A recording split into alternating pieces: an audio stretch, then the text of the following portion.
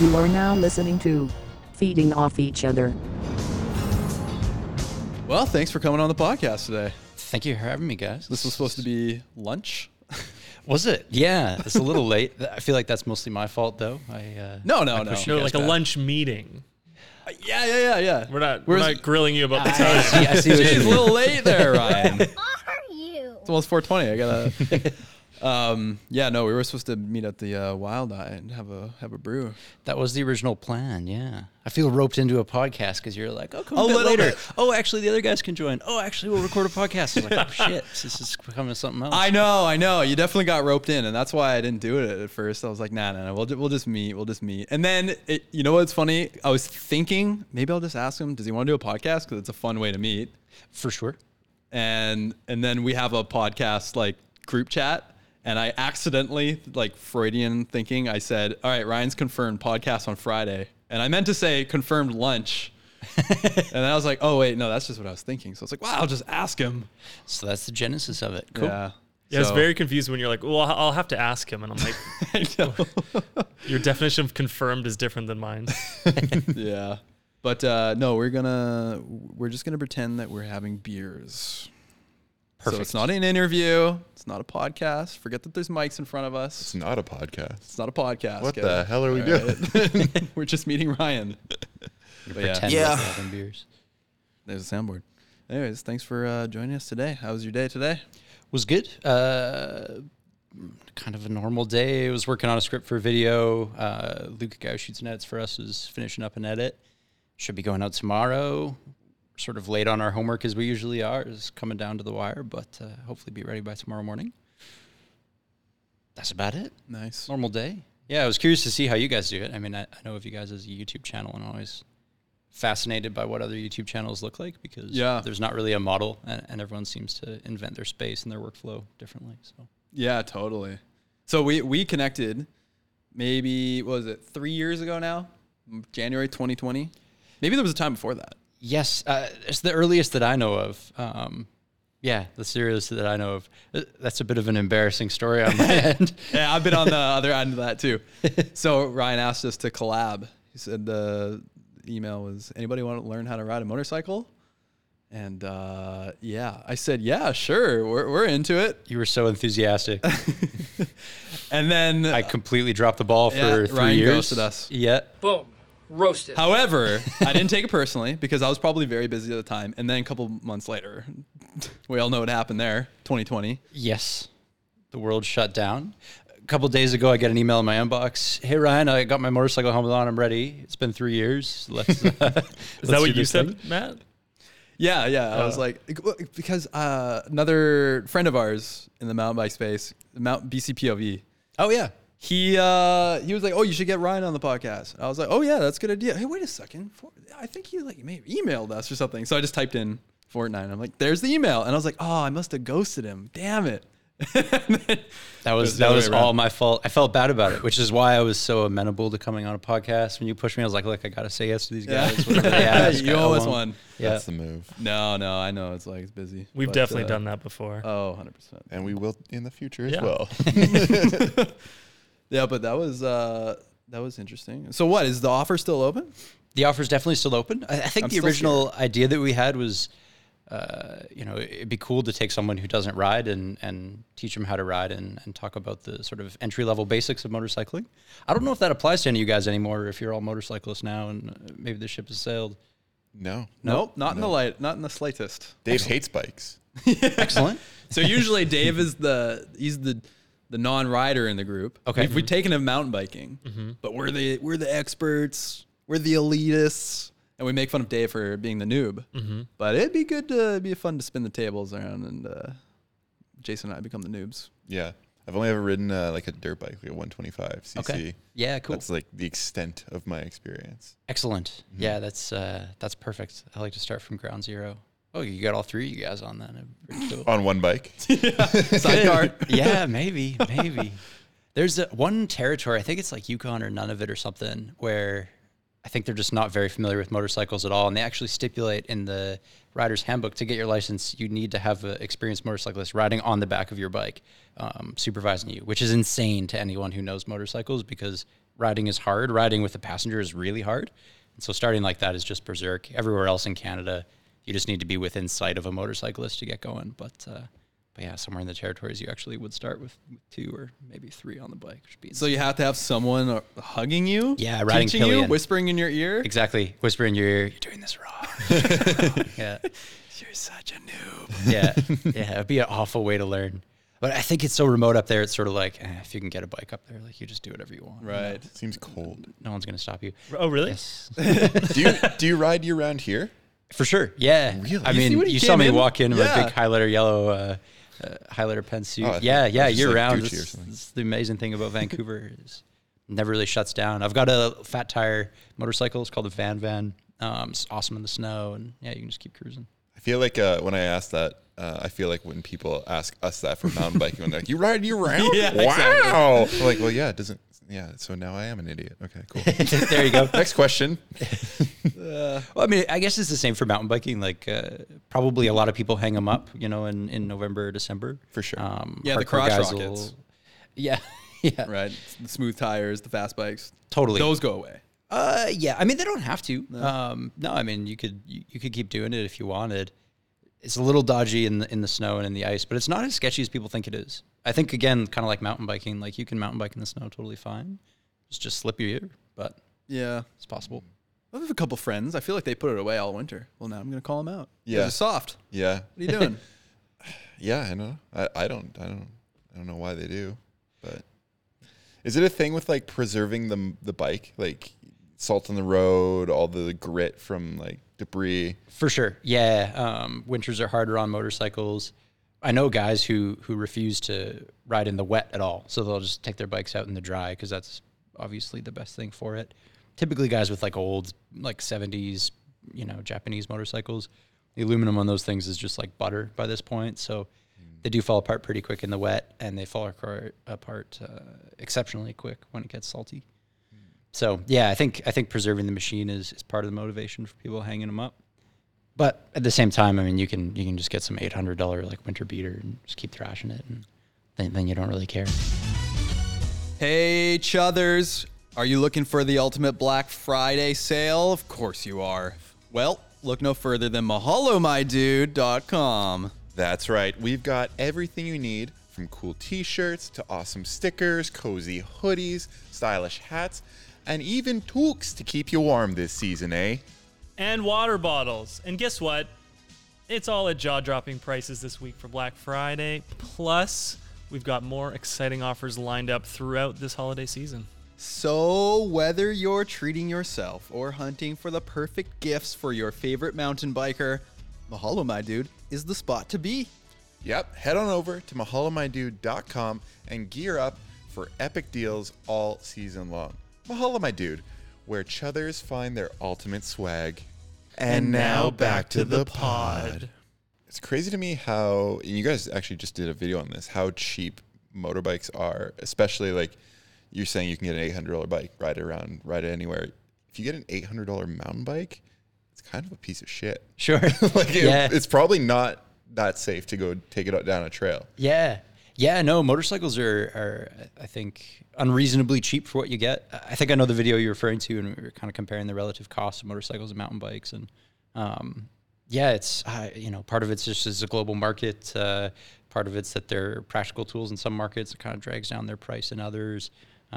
There's massive economies of scale versus mountain bikes, because mountain bikes are like really particularly tuned, customizable sizes, colorways. Motorcycles are very one model fits all. So I guess there's a few things going on, and they just also last a really long time. Like the bike I rode here today is a 1975 Suzuki Van RV125. I think it cost me like $1,200. It tops out at maybe 70 kilometers an hour, but It looks really fun. It's cool. Yeah, it works in the winter. It doesn't really owe me anything because it was cheap, and just very functional. So there's lots of those bikes kicking around from, 75 would be almost 50 years ago now. Yeah, Jesus. Whereas 50-year-old mountain bikes are like, well, they don't even really exist. No, there was no mountain biking back then. That's it. Yeah. So, I don't know. Maybe in 30 years, people will be saying the same about mountain bikes, that there's a bunch of cheap ones still kicking around. But All right, guys, this isn't a podcast, but I got to do our intro. Just remember, we're just having lunch here. the podcast intro. I got to do our intro. Welcome to Feeding Off Each Other, a weekly podcast where we feed off the talent, humor, knowledge, and awesome stories of our guests and each other. I'm Matt Dennison, joined as always by David, non-riding Wiggins, Yeah. soon to be riding, and Jason, also not a motorcyclist, Lucas. And we have an intro for you today. I think we kind of realized last minute, did we have an intro? Because people are probably wondering, who is this fella talking about motorcycles on the podcast? I mean, not a podcast. On this, what? On this Audio visual journey. Yes. Sure. We'll go with that. Do we write an intro? I wrote an intro. Okay. I'm curious to hear it. You prepare to be disappointed. Manage your expectations. Today we have... Oh, I screwed it up. Today we're joined by a guest that, like us, has a passion for two-wheeled machines, but his generally have motors on them. If you're a fan of motorbikes, you may have heard of their massive YouTube channel, FortNine, that has massed over 1.8 million subscribers. Other than that, we have no idea about this guy, but we're excited to find out more. Ladies and gentlemen, Ryan, oh God, please pronounce this right, Kluftinger? Yeah, you did pretty good. Oh, yeah, God. yeah. Good job, Jason. Usually when I have lunch with someone, I do that anyways. I'm sitting down with the world-renowned David Wiggins. Yeah, we're kind of just on this journey along with the audience to find out more about you. I feel like it's when we were starting this YouTube journey ourselves way back when, we kind of knew other YouTubers in Vancouver because it was such a small community. But now there's so many creators, YouTube, TikTok, Instagram, that it is this bigger sphere. And we can kind of coexist without really talking to each other. Just sad. It is sad. I think that's why I was so keen to hook up with you guys because, same thing. I knew of you guys as a big YouTube channel around Vancouver. There's, not that many. It's easy to keep track of them.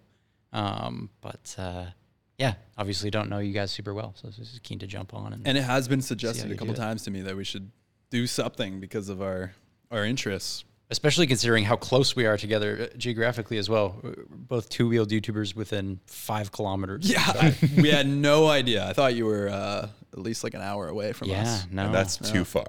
Yeah, when you suggested, I think you suggested Wild Eye, or what was the other one you suggested? I can't remember. I was like, let's not dox I know ourselves now. Yeah. Oh, true. Yeah.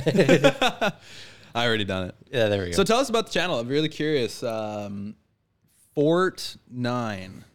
Now, how often are you guys getting confused with gaming channel? Here we go again. Yeah, it's one of those. Happens a lot. We get a lot of, misspells. People looking for Fortnite and land on us and are very disappointed that it's not 9-year-olds screaming at their computers. Like, I feel like you're at family reunions, like at Thanksgiving or whatever, and your aunt's like, so what do you do? And I'm like, YouTube channel, FortNine. And they're like, oh, video games. Totally. What? Yeah, that's the way it goes. It was a funny thing, actually. The company that I work for used to be called Canada's Motorcycle. They decided to change their names because they didn't do exclusively motorcycle stuff anymore. So they did boats and they do mountain bikes and cycling now and snowmobiles, ATVs. So they wanted a generic name that didn't mean anything. So we came up with FortNine because it doesn't mean anything. And then I think like 6 months later, Fortnite became a thing and blew up. No way. We were like, really? Shit. This is great, kind of. Yeah, maybe great, maybe terrible. Like, we weren't quite sure what the consequences would be. It turns out that Google's a lot smarter than any of us anticipated, and they just kind of know based on your watch history and who you are, whether you're looking for FortNine or Fortnite, and they tend to feed people the right thing. Interesting. When I used to work in like credit cards and mobile payments and stuff, there was this company, and it was like a mobile payment, like paying with your phone thing. And it was called ISIS. Oh. And it launched about... Launched what? Launched... Missiles. Yeah. It just blew up, It just right? rocketed to really the top of the... Yeah. It launched like 6 months before. And then they literally rebranded in like 2 days. And they changed their name to Soft Card. And their branding after those 2 days was like clip art, though. They were just like, it doesn't matter. Just get this out. Matter. Yeah. I mean, it's cool that they were that nimble. I had a girl in my high school who was named ISIS, and there's not really much of a way out of that one. And I guess you could change your name, but I think it takes a bit longer. Yeah, that's a tough one. Yeah. It's a relatively common name, I think, in some places. I think so. Yeah. Yeah. Yeah. It's a sexy Anyways. name. Is it? ISIS? I don't know. It's kind of... I mean, yeah, names are tough. It's like Karen's, right? Didn't mean anything back when we Also were a kids. sexy and now name. it's- So true. Yeah, it's just suddenly turns rough. Turns what? So when was that when it was named FortNine? That was 2016? 16 maybe? Yeah, that sounds about right. So Fortnite is way younger than I thought. Really? I thought it's been around for, I don't know, at least a decade. Oh, no. Wow. Yeah, I think it's newer than that, or at least it became popular more recently than that. So the name just came out of nowhere. It meant nothing. Fort, where you like looking at different like post-it notes and you're like, let's take these two together. Fort and nine, or like, was there some meaning from? Yeah, there was. I mean, typical like marketing baloney, right? You guys were at Fort Langley, and then you looked up and you saw 9 birds. Well, kind of like that. Like original trading posts in Canada, like there were a lot of forts, and we're an e-commerce site, so we're somewhat of a trading post. The 49th parallel is where Canada starts. We're a Canadian company, so FortNine kind of called that to mind. What else? There were a bunch of other like tertiary connotations that we put together in a document and said people will have a good feeling about this name. I have no idea whether or not any of that did anything for anyone, but FortNine was what we came up with. If I can throw it back to you, IFHT. I was just gonna What's say the origin story of this? I was gonna say that Worse. like we were Way worse. We were one of many YouTubers, I think, at least in our era, where we accidentally stumbled upon the YouTube career. So we had named our thing before it kind of took off. So we painted ourselves in a corner. We were IFH. We were actually, I fucking hate that at first. Right. And the story was that we were making 30-second sketches about things that we hated. Right. Okay. And it was like little pet peeves, and we just kind of turned it into little stories. And it was our first kind of taste of like making comedy and trying to end with a punchline and all that. Sure. Then we uploaded to Facebook. And What was the first thing you hated? the very first thing we hated was something very personal to me. When you're brushing your teeth and the toothbrush kind of flies out of your mouth and scrapes across your cheek or like almost pokes your eye. That happens to me more often than you think. I brush my teeth very aggressively. I got terrible maybe stick had handling. that- That's never happened I've to maybe me. had that happen to me once. I was maybe. Hey, now you know why it's a pet peeve. It happens too often. It's very much pet. You know what? Since I moved to the electric toothbrush, it doesn't happen so often. But yeah, I don't know. Anyways, no one had done that video before, so that was our first. And is IFHT like a well-known shorthand? Is this like, I don't know, whatever, TTYL, BRB? Is this like a thing that existed? No or way. no, No. you made it up. Absolutely. And that's why everyone gets it wrong. Yeah. Everyone's Yeah. always like IHTF, Yeah. and like they can never get the order right. Do people ever think you're like the International Federation of Hardtail Yeah, Technologists that's or pretty something good. like this? pretty good. We usually say hot toddlers, but Or we say, one that I like is I fart hard though. That's my fave. No, but we're uploading to Facebook, and then someone in class, we started in grade 12, so 2009, and someone was like, "You gonna upload to YouTube?" And we're like, "What?" And I don't know why. And they're like, "You can make money." What? Oh shit, 2009. Yeah, so this is back in the pioneer days. Totally. Well, arguably, I mean, 2006, 2007 might be the. 09 was still very early, Very especially early. for monetization. Yeah. That was like hot. Yeah. And so, yeah, like our other friend, Peter Chow, his channel name was Pyro Booby, which had absolutely nothing to do with Anything. anything. Yeah. Catchy though. And I think you couldn't change the links No. at that time. So he's just like, I'm Pyro Booby. Just stick with it. Yeah. it's So like, the first Hotmail account you make when you're a kid. Exactly. Yeah. It'd be awful if we all had to keep those. Yeah. So when the company, I guess, came up with Fortnine, you were working at the company. Was it a YouTube channel at this point? Was there a YouTube channel? Yes, there was. Yes. So Canada's Motorcycle had a YouTube channel before it became FortNine. There's some videos on there with me like being super young and awkward from, I guess, back in 2014, 2015.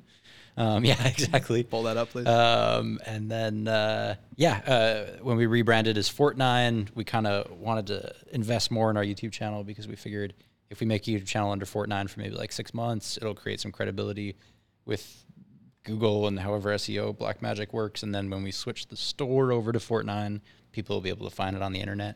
So that was the sort of genesis of the YouTube project. It was really just cultivating SEO for the website. I see. And then the YouTube channel did sort of better than we expected, and so we continued to do it. And you worked at the company before the YouTube channel. Yes. Yeah, I was hired as a writer, so like writing marketing copy, ad copy, that kind of thing. And then when they started a YouTube channel to create branding for FortNine. I was like the closest thing that they had to a video guy. And a host. And a host, yeah. Yeah, I never did any of the cameras, actually. We had a graphic designer who like ran the cameras for me and, I don't know, plugged in a Zoom mic and made it happen. I've never understood anything of what goes on that side of the camera. Yeah, you say you're a technophobic? For sure. Very technophobic, yeah. Yeah, exactly. I always bring out my phone at these points and go like, whoa, look, you know. Sick. What the hell? What is that? That's a Sonim XP3. Well, don't put that away. Yeah, cool. Check that out. That's hot. Ryan operates a flip phone. When did you purchase this phone? That one's actually pretty recent because you might not believe it, but it's quite hard to find flip phones that run on current networks. Yeah. That's why he ghosted us. His phone died after he sent the email. The battery on this thing lasts for like 10 days. That's part of the beauty of it because it doesn't do anything. So, That's so sweet. Yeah, no internet, no screens. It takes pictures, but with like 6 pixels, it's comically bad. And so yeah, it's waterproof, it's shockproof. It lasts for 10 days on a charge, and it's just fantastic. And the phone plan is free. So Free? it's free, yeah. I mean, well, okay, I pay for internet, and then they just throw in that for free because there's no data. They just feel bad. Yeah, they just feel bad Just about it. take it. Pretty much that. Wow. Yeah. Yeah, just the dream. So, never been did you affected. ever own a smartphone? Yes, I did. Yeah, I used to have one. There's not much of a story about it. I just didn't really use it, so I got something cheaper. I'm so impressed right now. I'm super impressed. So you don't start your morning with a bunch of doom scrolling like the rest of us? Just scrolling through Instagram? Yeah, I guess not. Yeah. Reading poetry. I think people always expect I'm going to be like vehemently like against that kind of thing and be like, you know, technology's evil and like social media is ruining the world and whatever. And maybe it is, but my ideologies are not that complicated. It's mostly just I just don't care and don't use it, so I don't bother. I like that. Yeah, but other people can. To each their own, you know. Yeah, I like exactly. it. I like it. I'm inspired. I've thought about it, and then I'm like, I just wouldn't be able to function, Me too. especially with the way we run what we do. I was going to say you'd be useless in terms of our jobs. Well, we'd have to call each other. God forbid. Yeah. What does your guys' jobs look like? Like I don't know what is your day to Still trying day. to figure it out. Yeah, I was wondering if you do like social media stuff, or are you guys creating YouTube videos all the time? Are you doing stuff for third-party clients? I mean, Yes. yeah. Yeah, we do it all. I mean, and we're all like, we take on a lot of tasks, but I mean, we all right now have the ability to edit and write and shoot and I don't know. There's so many things because we got the podcast, we got 2 YouTube channels. One we put way more love into than the other. Okay. And the last 3 years we've done a lot of commercials. Right. Mostly in the bike space. But I mean, And you're all shooter, editor, host combinations or specialized? well, Dave doesn't take part much in the Mahalo My Dude channel on screen, although we did take him mountain biking once. Okay. Dave does a lot of stuff behind the scenes in terms of like graphic design. Dave and Brooke are brilliant graphic designers. Excellent. Whizzes. They're the opposite of technophobic, whatever that is. They're whizzes. Technophile, I think. Technophiles. Yeah, they're technophiles. And I don't know. We're all like jacks of all trades in some way. Cool. It's good because we can pass off jobs to each other. Yeah, it's amazing. Yeah, no, I think it's probably a stronger way to be. You could carry a project completion with one vision if you wanted to. It's worth something. Yeah. But did I describe our roles correctly? Yeah, pretty much. And we also have a merch store, so we're like, Brooke handles a lot of that, but then we're all inputting on what that is, and then we've got multiple social channels, and we got to post on that, and This writing ads and videos and copy and making thumbnails, and like there's always just something. always something. And we our thing is to make full form, long form videos. So social media sometimes kind of falls behind a little bit. Sure. It's like sometimes a bit of the afterthought because we have to put all our energy into the full thing. Yep. And then it's like, okay, well, what can we take from this? But now it seems like in the last few years, people have flipped. Their primary creation is the short form. And then it becomes an afterthought. And they're like, oh, well, maybe I should start a YouTube channel and make long form videos. And that doesn't take off for them so much. So it's interesting how it's kind of switched a little bit. Okay. You guys do it all, though. You guys do shorts and long form videos on YouTube. What do you mean by shorts? Like actual YouTube shorts, like sub 60 seconds? Yeah, like you take like little bits, you make them compact and we've never actually invested much in short content. We sort of experimentally made a few just within like the last 6 months that were dedicated for that format. We've recut videos into shorter clips to put on YouTube and TikTok. Some guys at the office in Montreal were making some really sick short content for a while, but it's never been part of like what our YouTube team does. We've mostly just focused on the long form stuff, but we're probably going to switch and pay more attention to it. It seems like that's where the momentum is. I don't know if you guys agree, but I don't know. Yeah, it's hard to get people to. It's hard. Not only click your video, but then stick around to the end. You also wonder about like you change the way you do stuff and you start chasing this other trend. Then it's like, no, we're doing long form now. Like think about like the podcast format where it's so popular and it's the longest form. So it's I think it's kind of like sometimes it's to whatever your story, whatever thing you're making, what medium it suits. Sure. As well. Definitely, yeah. I think content definitely has to be designed for the format. Like whenever we've recut stuff into shorter clips, it never does very well. Whereas if we make videos that are like, here's a really slick 45-second piece on the difference between a side stand and a kickstand or something, then it does great. So yeah, you have to put the effort into it for sure. We haven't been doing it so far, but yeah. Yeah, we've definitely failed with like the recutting, just like chopping something down and being like, what about this?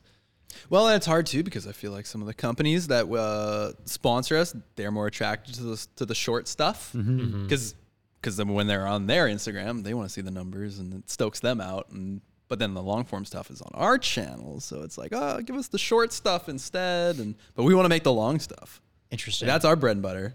That's what we like to create. We like to we want to make something that's worthy of someone sitting around for 20 minutes, 30 minutes, whatever, and enjoying it. For sure. We want it to be like as close as it could be to a TV show or something. Yes. I think that's where the passion is for us as well. I know you guys mostly through your long form stuff, like mostly the IFHD, whatever, 6, 10 minute, that kind of thing.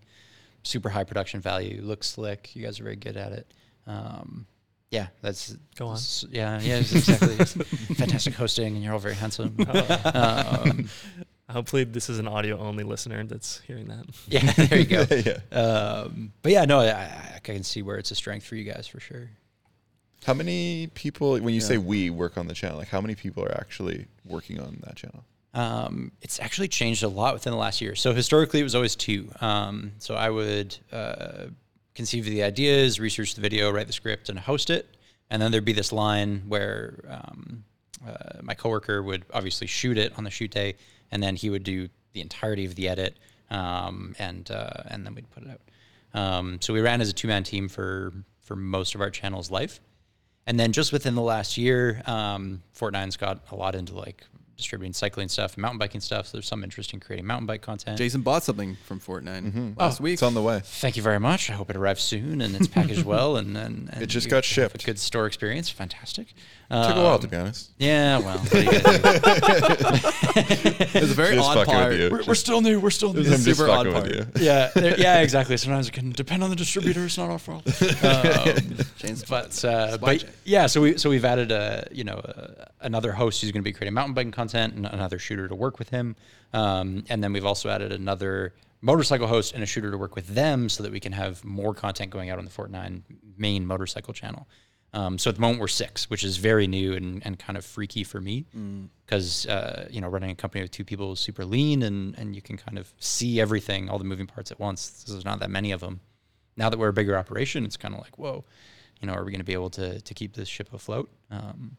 But I think it makes sense and the growth is exciting. So Interesting. And so is that sort of under the umbrella of FortNine, like the online store and for sure. Yeah, we're all part of the same company.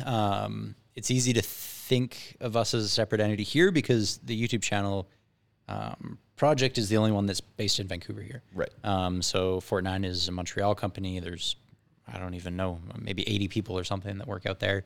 And then here in Vancouver has always just been the 2 of us and then now the 6 of us. And are you, sorry if this is going too deep, but like, are you setting your own goals and your own achievements and like scaling up based on what you think is right? Or is there people above you that are like, no, we need more videos?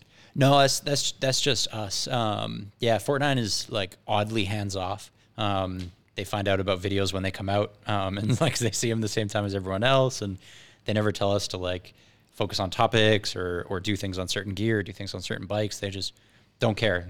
They give us total freedom to make stuff that we think is either useful or entertaining, or ideally some combination of both. And as long as motorcyclists find the content beneficial, and it has FortNine's name on it, then they're very happy. So they basically give us total free reign. So it was a homegrown thing for us as a channel to say, we want to offer more content. Let's try to scale the team up and see what happens. Yeah. The channel's doing very well. I'm curious of the process. Curious how you approach a video from the very beginning. I'm going to turn this question back on you after. This is so the get worst. Get I ready hate for this it. question, but I got to, Yeah. And tell me it's- after that your 5-year plan. There we go. Second least favorite question. There we go. The topics are so plentiful. Like usually at the end of the year, I've got to cull, 60 or 80 topics off the board because we just didn't have time for them. There's always way more interesting things to talk about than there is time to do it. Most of the topics come just through living and working around motorcycles like 7 days a week. So we'll be interacting with people and chit-chatting, shooting the shit, and someone will mention something. It's like, oh, I never heard of that before, or that's really weird, that can't be true. And then, that goes on the board because it's an interesting thing to look into. So, we fill this board with things that we find interesting.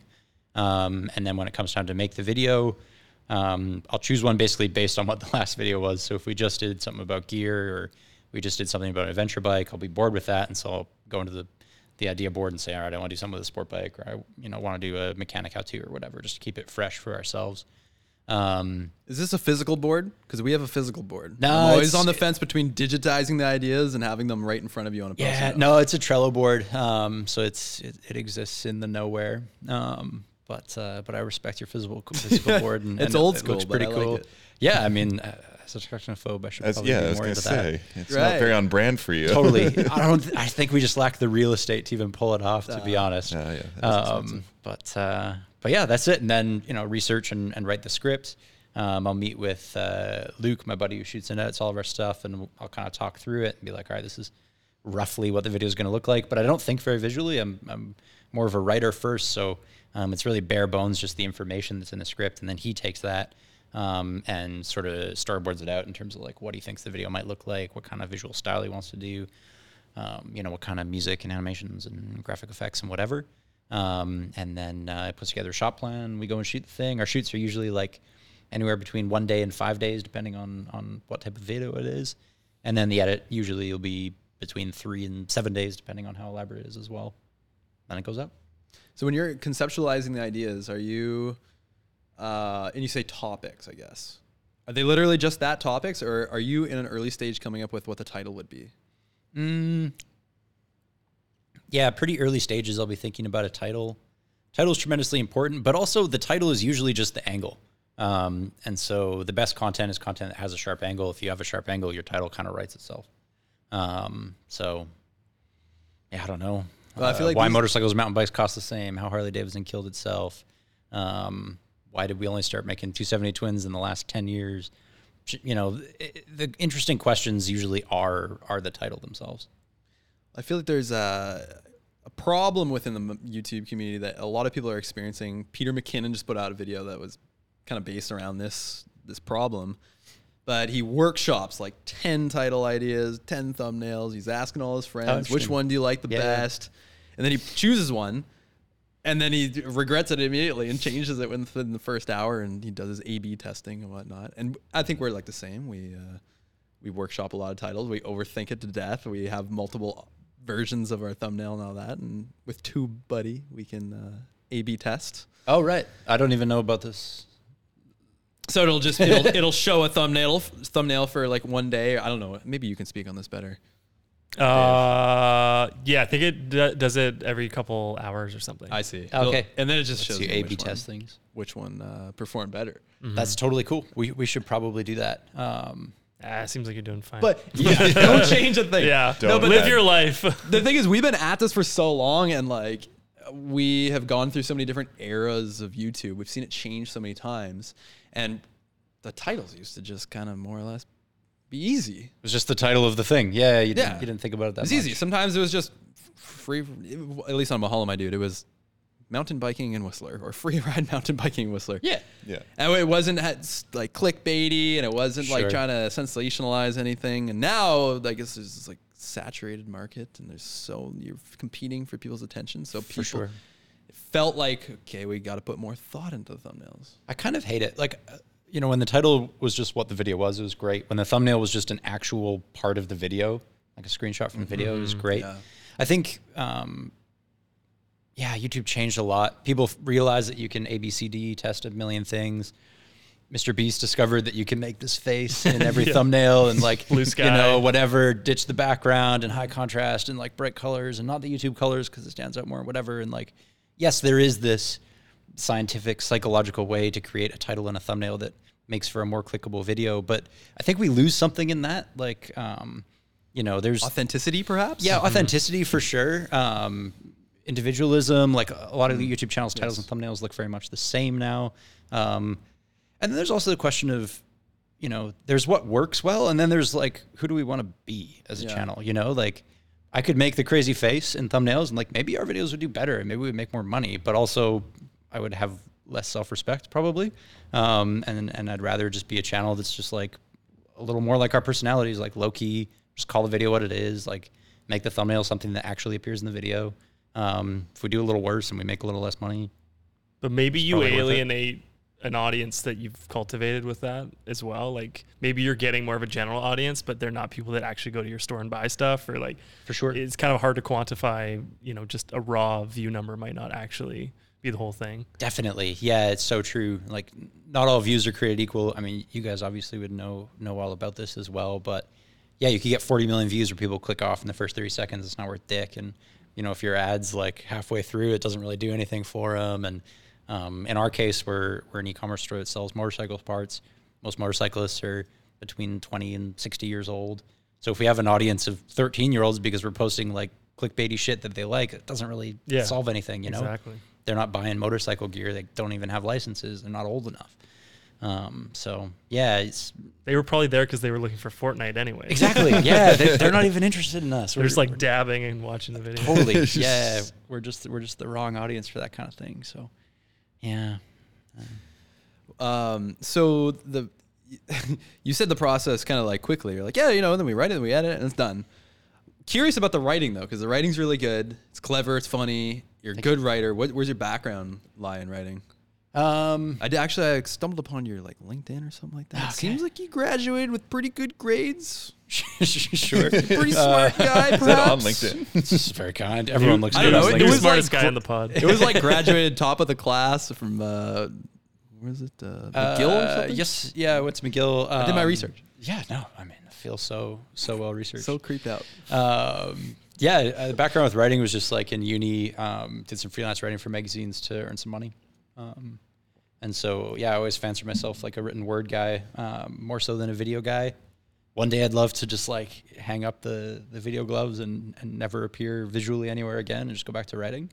It's a bit of a dream. But yeah, that's it. Just simple, trying to earn a few bucks in university kind of thing. Where did you gain your interest in writing? Just reading, I think. It's sort of my main, if I'm not working and motorcycling, I'll either be reading or mountain biking, maybe crab diving. That's kind of like all I do. But mostly reading. This is kind of like the biggest passion in my life aside from motorcycles. So if you read a lot, I think this is a natural extension to just want to write too. How much inspiration do you take from Top Gear? Lots. I think it's hard to make automotive content and not be influenced by the Top Gear mold because it was so incredibly massive and also incredibly special. Like the three guys had something that was incredibly unique. That time at the BBC, I think, was just the right amount of money, just the right amount of freedom to make something special. I think when they went to Amazon and had all the freedom and all the money in the world, it got a lot worse. Not familiar. Okay, yeah. I mean, don't do it. It's I don't think the Grand Tour is really worth it. But yeah, I think inspiration by Top Gear is definitely something that's real. Yeah, it's it's a great show. It's something to think about for sure. It's interesting to think about the ways that you can be different from Top Gear. but it's tricky to do. It's such a wide-ranging thing that it's hard to escape the boundaries of it. What would that be for you guys in cycling content? Is there a Top Gear of your world? Are there giants that are hard to step out of the shadow of? There is kind of like drop-in TV. Right. Oh, I remember they had the bus, right? Yes, they had the bus. I remember when the bus came through Kelowna, and it was just like the coolest thing in the world, and we were hanging out. Oh, fuck yeah. Did you go to the Gillard Road Gap? Hell yeah, man. Oh, no way. Oh, yeah. I've rolled up on the Gillard Road Gap like a million times, been next time, you know? Oh, my God, that's legendary. I just met Dylan Tremblay the other day. Oh, right. Okay. Yeah. He's like my childhood hero. Right. Yeah, that was cool. Yeah, for us it was like Romanuk. Yeah. Those guys were just heroes. But okay, so drop in. Yeah, I mean, that kind of started a wave of like mountain bike adventure content, I would say. And we did a tour last year called the Island Ride Park Tour, which was like essentially drop-in. And episode 1 actually had like scenes of drop-in, and it started with little clips of Jason saying like, "Oh, this is inspired by drop-in." Then we inserted the clips, and then we decided actually let's cut it because people are going to be like, "You're ripping off drop-in. What the hell?" Yeah. Nerds. Oh yeah, I forgot about that. Did you guys consider buying the drop-in bus that popped up on Marketplace about a year ago? Did you see the drop-in bus? Yeah, No? I've seen it. Yeah, I saw it. That would be a nightmare purchase. Yeah, I don't imagine it would have been a good one. But No. Comes with a few pets, I imagine. Yeah, Oh, God. bit of wildlife in there, I'm sure. Yeah, isn't it like somewhere in Nelson? It was in Nelson for quite a long time. I don't know if it's still there. But yeah, it's rotten by now, I'm sure. Don't know if it's true that Pink Bike owns the trademark. trademark to drop in. Yeah. Oh, right. They Yeah. do. Because Interesting. I think they funded it. That was like season 1 sponsorship was like Pink Bike. Okay. Yeah. They got way bigger than I ever realized. Because my experience with Pink Bike was like when I was in grade 7, and if you did like a sick berm, you'd like take a shitty photo and like, put it on Pink Bike. And then I just ignored it for 20 years, and then came back to it. I was like, holy shit, they're this massive, online community, YouTube channel, forum, classifieds. Like, You ever watch pretty Pink wide-reaching. Bike Academy? No. Don't do This it. guy's the host. This guy was the host. Oh, right. Yeah. Cool. Jason worked for Pink Bike for a few years. Yeah. Right. Okay. Yeah. I ran their YouTube channel for 3 years. How was One that? video Should we talk every shit single about day. Pink Bike? That was the Yeah, let's do it. Let's talk shit. Yeah, sure. I already have. That was the mandate. Was they wanted 365 content. Okay. So it was like one video every day, and it's hard. That is hard. That's too many videos. Was it successful for them, or did they turn Yeah. around at some point and say no? No, that grew the channel immensely. Like Okay. it had crazy amount of growth. I think it's a recipe for burnout, though, for the people that are doing the content, and it's also like hard to have any change or like any change in direction because you're just so focused on getting the content out that you're not really even looking at what it's like or like Yeah. you're like, did that video do well? I don't know. We gotta figure out the next one. Like No time to look up like it's hard to put the brakes on and actually like rethink of what you're doing. But Yeah. It's surprising to hear you have that background because you guys are so different, right? Like I'll watch an IFHT video and be like, oh, it's cool. And now I got to wait like 3 months or whatever until the next one is like super far between. Totally. yeah. I think, well, with Mahalo, I think we're more regular, like For sure. usually like bi-weekly or weekly recently. Yeah. But I don't know. What do you guys think? Like, what's your schedule? It's every couple weeks, every week? Yeah. We've never really had one. That's another thing that we've probably just haven't done as well as we could have. Because people say, YouTube algorithm likes a video every week, or like try to make it regular every Tuesday or every Saturday or whatever. We could never really be bothered because we get stuck in a project and it would just be interesting. So we'd be like, oh, we want to stay in this and do justice to the idea. And so then it would be 4 weeks to the next video because we'd just be buried in it for too long. And then maybe we'd do some quick ones and be like one a week for a while. And I think our audience was kind of constantly having whiplash because they didn't really know what to expect. Within the last while, we've been a little more regular, maybe like one every 2, one every 1 sometimes. The idea with adding, a co-host and another team is to try to get more content out. So hopefully, one every 1, maybe 50 videos in a year or something would be a good goal. But at the same time, we're not really holding ourselves to that. We'll still just get stuck in projects and put our audience through a bit of a waiting period. But What we is had 1 year where Jason was working at Pink Bike. We tried to do a video a week. I think we did like 47 or 8 or something like that. Oh yeah, it's pretty close. Pretty close. Yeah. But we never accomplished the 52 weeks in a row. I really respect people who stick to it. Like, there's one channel I follow. I can't remember his name. It's like a British dude. He's got a wild voice. He's put out like a video every week for whatever 8 years or something like that. Tom Scott, maybe? That's the one. I was gonna say, I feel like I've seen this guy. Yeah, maybe it's not 8 years, maybe like 3 or 4 or something. But he's been like super regular. Yeah, that's the guy. He's got like gray hair, wears like the same red sweater in every video. He's got that one great video that is like, this video has 47 million views or whatever, and it's accurate because there's some sort of like script that's reading totally how many views it has and then changing the title every second. Oh, have you seen that one? Crazy. No. Yeah. That's awesome. I'm envious of channels like that because he has so much lateral move. Like I think from what I gather, just covers topics that are interesting. Yeah. So it'll be like, this rifle range shoots over a road, and then it'll be like this river flows backwards twice a day, or like, just interesting stuff. I was like, man, that's awesome to have that much freedom. Being stuck in mountain bikes or stuck in motorcycles is obviously less. But I get jealous of a lot of channels like freaking gaming channels. Your overhead is so low. It's like, man, it's like one guy on a webcam and a computer, like, so you can be raking it in. Or We could have done Fortnite, damn it. yeah, But you hate technology, so this is not for you. for sure. Yeah, I couldn't do it. I don't play any video games. Yeah. I feel like the grass is greener. Do you have Snake on your phone though?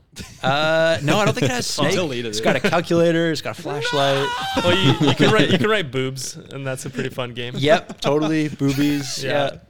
It's got a little bit of energy. I feel like the grass is always greener though, because like you can wish that, I wish I could just do like any video in the world. But at the same time, like having the niche propels you, because then they're coming to you because they want more of the motorcycles or mountain bikes or whatever. Totally, it can help. And I think having massive lateral freedom can be a curse too, because then it's like, okay, what do I cover next? Because you have all the options in the world. So. I think it's daunting, yeah, for sure. and it's hard. It's hard. Oh, cut out. Nope. Which part? Okay.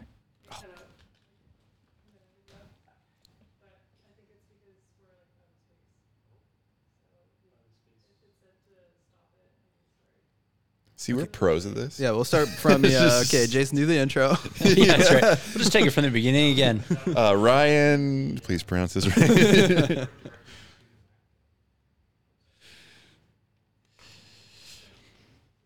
Where are you going after this? Said Home? you're riding up. Oh, okay. Yeah. So in my head, like, okay, he's riding from his home in Langley. Then he's gonna go rip up to the Sea to Sky and like go camping or something. No. Yeah, just office in Lonsdale, home in Deep Cove. Yeah, that's it. Yeah.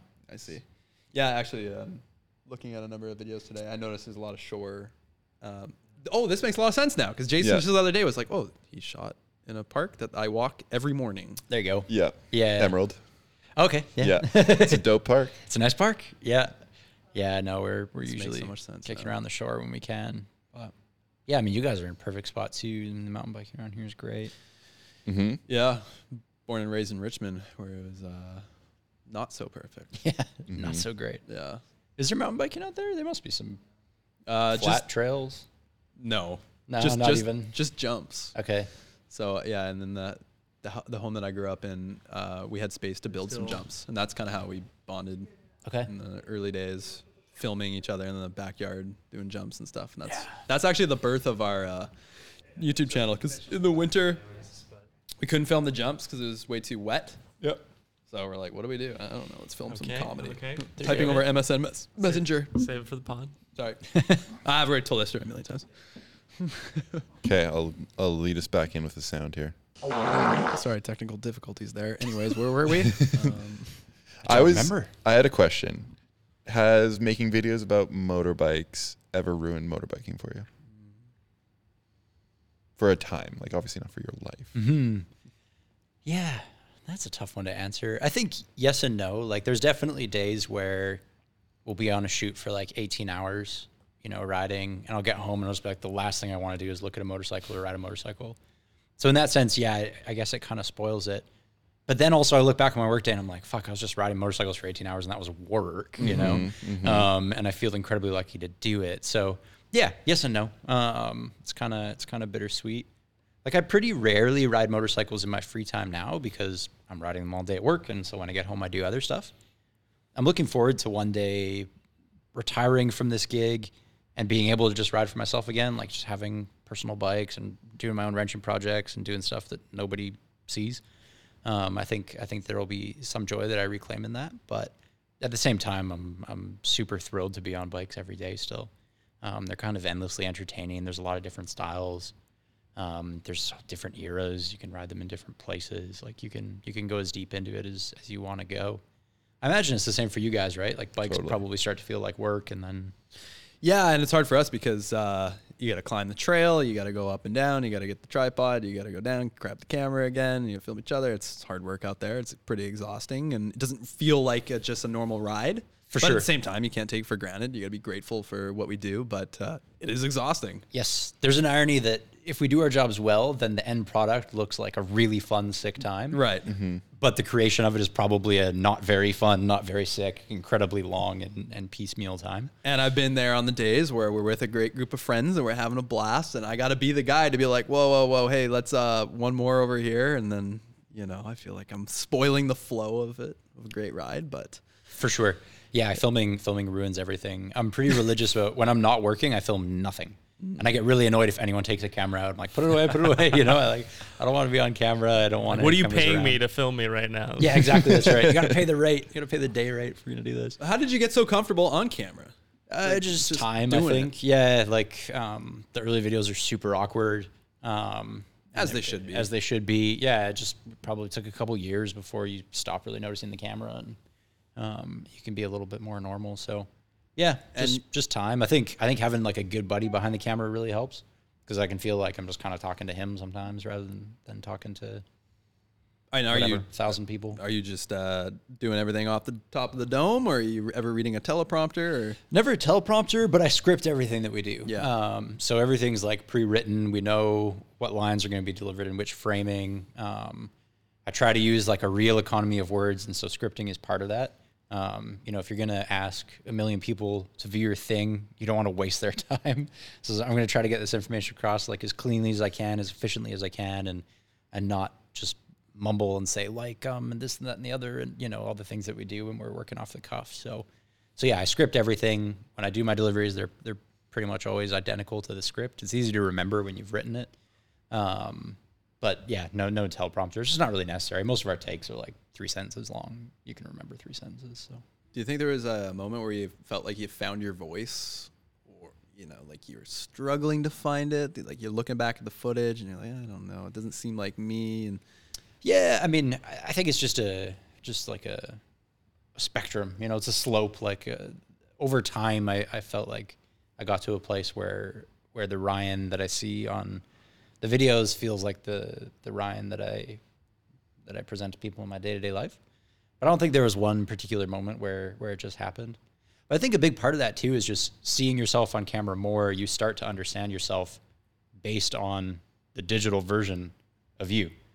So I don't know how much of that is me becoming truer to who I actually am versus like the art informing the reality, and me starting to see myself as the way the world sees me on YouTube. You know what I'm saying? Yeah. Mm-hmm. It's kind of fucked up that way, to be honest, How do you feel about watching your own videos? Obviously, when you're in the editing process, it's a bit easier because you're trying to connect the dots. But like, totally, you're showing someone weeks later, maybe, or someone's, hey, watch this video, Ryan's in it. Like, how do you feel? I think what's most enjoyable for me is watching a video maybe like 3-4 years later. Okay. Because that is the closest that you can get to seeing it the way someone else would see it. Totally. When it's like enough time has passed that I actually have forgotten parts of the script. I've forgotten the way we've shot some things. So sometimes I'll go through and I'll cruise through FortNine videos from, like 2019 or 2018, and it'll be entertaining. It's like, oh, cool. Like, I'm actually enjoying this, and it's new information to me, kind of.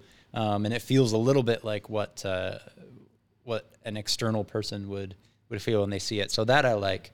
When I watch videos like, in the edit, we're just picking them apart. When I watch them the day of release, I'm just doing it to make sure that everything is like correct. Yeah. And we didn't have some massive gaffe. We've put videos out that had like audio and only like one channel and shit like that. That'll, you'll watch it and you'll see all the comments be like, fuck, take it down. My and, left ear loved this. Yeah, exactly. I think that someone commented that. I was like, all right, fuck. Wow. I can name a video on our channel that's been like that forever. Yeah. Oh yeah, you left it up. That's cool. How to be a filmmaker. Okay. Yeah, I think I uploaded it. It was like 5 hours later. Oh crap! And it was like too late. It's only in 10,000 one. views? It's only in one channel. Yeah. No, I think it's the song that's in one channel. Yeah. Gotcha. And Cool. Yeah, I remember. I was like on my phone watching it. And I already had like 10 or 20,000 views. I'm like, it's too late now. We'll never get those views back. It's just a meta how to be a filmmaker joke now. Yeah. Exactly. I actually really think it's cool to fuck something up, put it up, and just leave it there. It's like Just a own it. statue of your mistake. Basically, It's like a like- Banksy. It's just, Exactly. Yeah. No, I think it's cool. Like YouTube makes it easy to pull something down, correct your mistake, and put it back up, and it can be worthwhile in some senses. But I think it's cool to have some gaffes out there in the wild too. A little bit more into the writing process. So again, you're kind of like, oh, we write it and it's done. But I'm curious to know, like, okay, you sit down, whatever. Are you typing? I'm assuming you're not Yeah, I use writing with computer. a paper and quill pen. Usually when I'm like got a flip researching phone, and I don't know. fleshing out the early stages, it is paper and pen. But there comes a stage where it becomes digital. How, like, what's your first? Are you just it's called like writing train of thought? Are you just letting it free flow? Are you trying to? Is your first sentence something that's going to grab people? Do you have a kind of a regular process? No, the writerly aspect of it always comes at the end. So in the beginning, it just looks like a series of notes. It's like more information based. So, here's the idea, here's the information we want to convey, and I'll organize it into like whatever it is, maybe 5 sections. We try to frame everything like you would like a research paper or thesis. So it'll be like, the presentation of the problem, and then we'll build up some supporting data, make sure people understand this, and kind of build to a climax of like the solution of the problem or the answer to the question or whatever it is. And then, a bit of a concluding statement, which is usually where we get more opinionated. So in the beginning, it's just organizing the bullet points of information into this like flow of the script, depending on what we want the shape of the video to be. And then it's only at the very end that I'll actually like write the thing.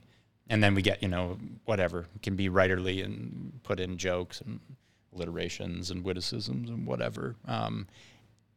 If they make sense and if they're inspired by the content. I find, writing that's just flowery for the sake of it is always boring and trash. So I try not to think too much about the actual writing aspect of it. Just do what's natural to the information. How do you overcome writer's block if you ever encounter I don't really get it. No? No. I've always just like, I don't know. I go to work. I work 9 to 5. I just work on it for 8 hours. Yeah, I'm not really the kind of artsy type who's like, I'm not in the mood, and whatever, I can't do it. And then he's like, go for a walk, and then like I wake up in the middle of the night and I'm like, fuck, it's go time. And it's just All right. Well, we're very different people then. yeah. Like, what does it look like for you guys? I mean, and how do you work together to create videos? Because that's something that I don't have much experience in either. Well, when we write a comedy project like a commercial, we're usually it's very collaborative from start to finish. We're conceptualizing together. We're kind of doing the same thing. We're writing notes down, and then when we actually go and write a script, maybe we'll even still kind of go further together with like trying to expand on the points. But now thinking out loud, I guess one person usually goes and takes the lead on a first draft, and then we bring it back to the group, and then we all poke holes in the logic and try to, I don't know, just challenge the ideas. Because with the comedy, it's like I don't know, you don't know if it's funny when you wrote it yourself, right? So For sure. we're trying to decide as a group, like, is this actually funny, whether to cut it or move forward. We also started a pretty good system where, like, it's easy as a group. You throw out, like, specifically for jokes. You're like, what about this? And then if we actually laughed in the moment, Right. we try not to overthink. Like, because you can come back to it a couple days later and we'll be like, was that funny? And then Matt will often be like, remember we laughed? And it's like, oh, okay. Yeah, it's good evidence. If you laugh the first time, it's Yeah. like, okay, it is funny. And the comedy will totally die for you. And by the time that video is going out, it's not funny at all. No. You're like, okay, the people who see it for the first time will. That's why you wait Hopefully 5 years chuckle. to watch it again, and then you can. That's right. Yeah, you laugh at your own jokes. Yeah, it's very much like saying a word too many times where it loses all meaning and value. Definitely. But yeah, like I to add to what Dave said, there's many stages where there's the writing. Okay, did we laugh? Okay, then there's the filming. Was it funny on the day? Which take was the funniest? Then the editing. Are we is there any reaction while we're actually editing the thing every step of the way? And then even with all that in mind, like, okay, yeah, we've been laughing. You put it together and you're like, oh God, I hope it's good. Yeah.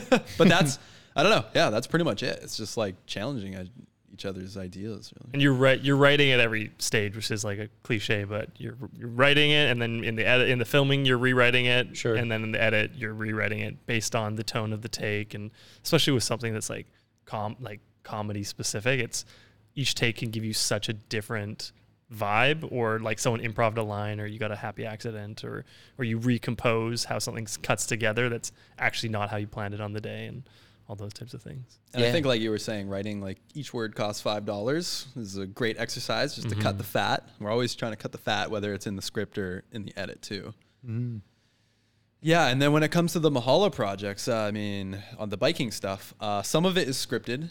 Say like a kind of a tech video where maybe we're showing you how to rebuild suspension. Jason might take the lead on that because he's the mechanical guru with the bikes. Excellent. And then in the past, we've done some like filmmaking topics. And so I might go and take the lead on that and just totally do it myself. Yeah, I think it kind of depends where we're at in the company and like how much time we have and who's pinned and who's not. But the adventure sort of stuff, though, it's retroactively written, where we add a VO, and they kind of recontextualize what happened and like retell the story, because they just went and had an authentic experience. Yeah. And then it's like, okay, how do we package this into something that's makes sense to an audience? It's true, but not this. At least in the last year, we've tried to experiment with a different approach where we have a concept. We know there's going to be like certain segments, and we build bullet points around it, and then we have a bit of a rough script to go and lead us on the journey. But still, the final thing is like we're writing it while we're editing, we're narrating it, and then the tough thing with like adventure-based or experiential-based content is like stuff can happen that you didn't really plan for, and you're like, okay, well now what do we do? Now that's a different video, and like how do we retroactively, but also in the moment, kind of like film this, capture it, and then hopefully like edit it together. Right. So do you find you have like heaps of footage when you shoot that kind of thing? Oh, yeah. Just, God, like way too too much. much. Yeah. Too much footage. GoPros. Oh, right. They're just filling the hard drives, man. Yeah. Okay. Yeah, I always wonder about that stuff. That type of shoot terrifies me because we've never done it. Like people are always like, "Oh, you should go travel somewhere and like do whatever." And it's like, yeah, that could potentially be pretty cool. But every shoot we go on is like a concerted shoot. We know exactly what we're going to get. We go and get the shots we need for the script, and the project cuts together. Yeah. Mostly the way we envisioned it. The idea of just like going to do a thing and seeing what happens, and then somehow crafting like a sharp storyline with an angle post fact. It's possible, but I just don't know how to do it. Yeah. We don't either. Just kidding.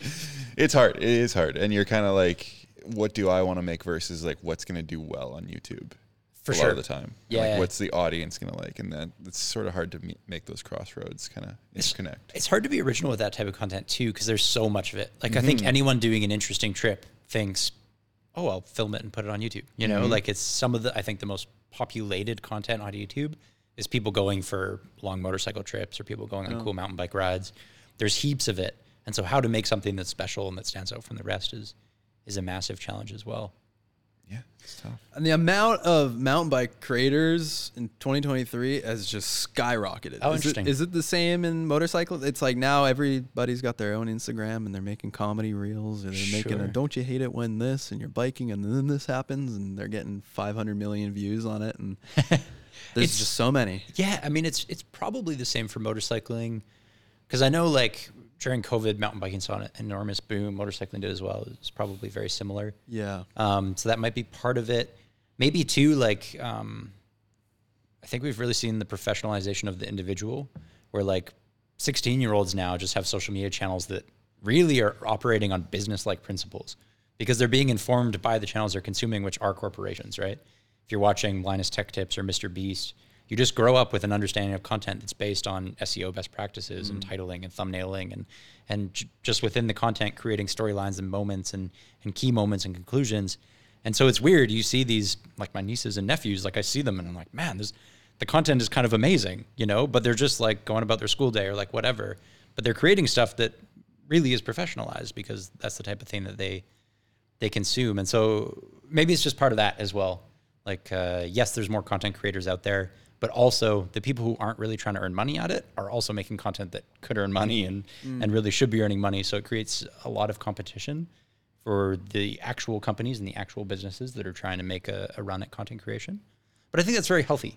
Like I loved YouTube when it really was YouTube and everyone kind of had to go, you know, and I think it should be that way. And if FortNine is suffering because Joe Blow is making a million view video that's actually great, it's like, well, fuck, that's pretty cool, you know?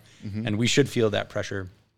I'd love it if Pink Bike was getting shown up by like, whatever, Stevie 13-year-old who's hucking stuff in his backyard. He's sick. I don't know if you've seen his stuff. He's totally He's sick. crushing. That dude's so sick. Yeah, I think, I don't know, I think it's a good thing. Yeah, interesting. Very timely because there's a kind of ongoing debate right now whether people should be filming their crappy rides on the GoPro and uploading it to YouTube. Oh, really? Yeah. What's the core of this debate? Just that, exactly that. I don't know. I don't want to get into this again. Jesus. It's a can of worms. You don't want to get into it, but you brought it up. Yeah. Well, I just am amazed that he even said that. He literally just said Pink Bike should be it's like, perfect. I mean, that's too, I think, where YouTube is really cool is like the guy who lives in a specific place, rides a specific trail, has a GoPro and just films it for the people who also live there and want to ride that trail and see what it looks like, you know? Like YouTube at its best, I think, is like an individual making content for another individual. It was the genesis of it, and there's still something like very charming and useful about it. Like in motorcycling, there's a lot of obscure bikes. Like I've got an 86 TT350. It's like they only made it for a few years. I've got to replace the clutch, so I YouTube TT350 clutch replacement. And of course, there's like some old dude who chain smokes like 40 cigarettes while he's doing it, but he'll show you like how to do the clutch because he just has one and did it in his garage. And the camera work is shitty and the audio's all over the place. And like halfway through, his wife comes out and talks shit at him. And like, but that type of content is some of my favorite content on YouTube because it's like peak useful and like peak specific. They're not trying to earn money. They're not trying to market to a mass audience. It's charming.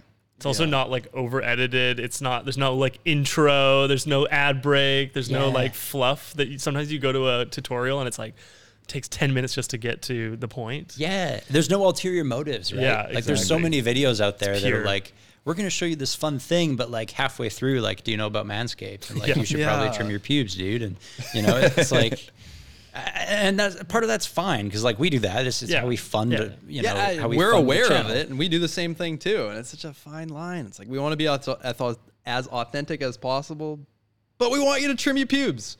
Totally. Yeah. And buy it's- the product. I don't want you to, personally. Yeah. Dave's a 70s guy. Yeah. There you go. Yeah. I mean, it's supposed to be coming back in, right? I don't know. It's Been waiting never for left. years. Oh, right on. Yeah. So you guys do the integrated ads, but it's interesting because you guys are a store. Yeah. And what's that relationship with the? Yeah, it's a point of tension. Like we didn't run any ads for probably like the first, we've really been doing ads for the last year. So whatever, like the first 6 years of our channel, there weren't any ads because we figured we're a store. Like the purpose of content is to gesture people towards the e-commerce store. It got to a point though where we were making a lot of content that really had nothing to do with the e-commerce store anymore. Just because we're not very interested in shopping and we tend to think that people should buy decent stuff once and just never shop again. And so we don't really want to push people towards buying things all the time. And so at that point, we were like, all right, we could fund this project partially as well by running integrations. So we started with Insta360 was like a real natural one because we use their cameras anyway. So it was easy to be like, 30 seconds. This is how we get these shots. If you're interested in doing your own thing, like that's the camera we use. People responded pretty well to it. They were like, this is cool. We don't mind. We're happy to, if we get 8 minutes of good content and there's like a 30-second integration that's actually natural, they're kind of cool.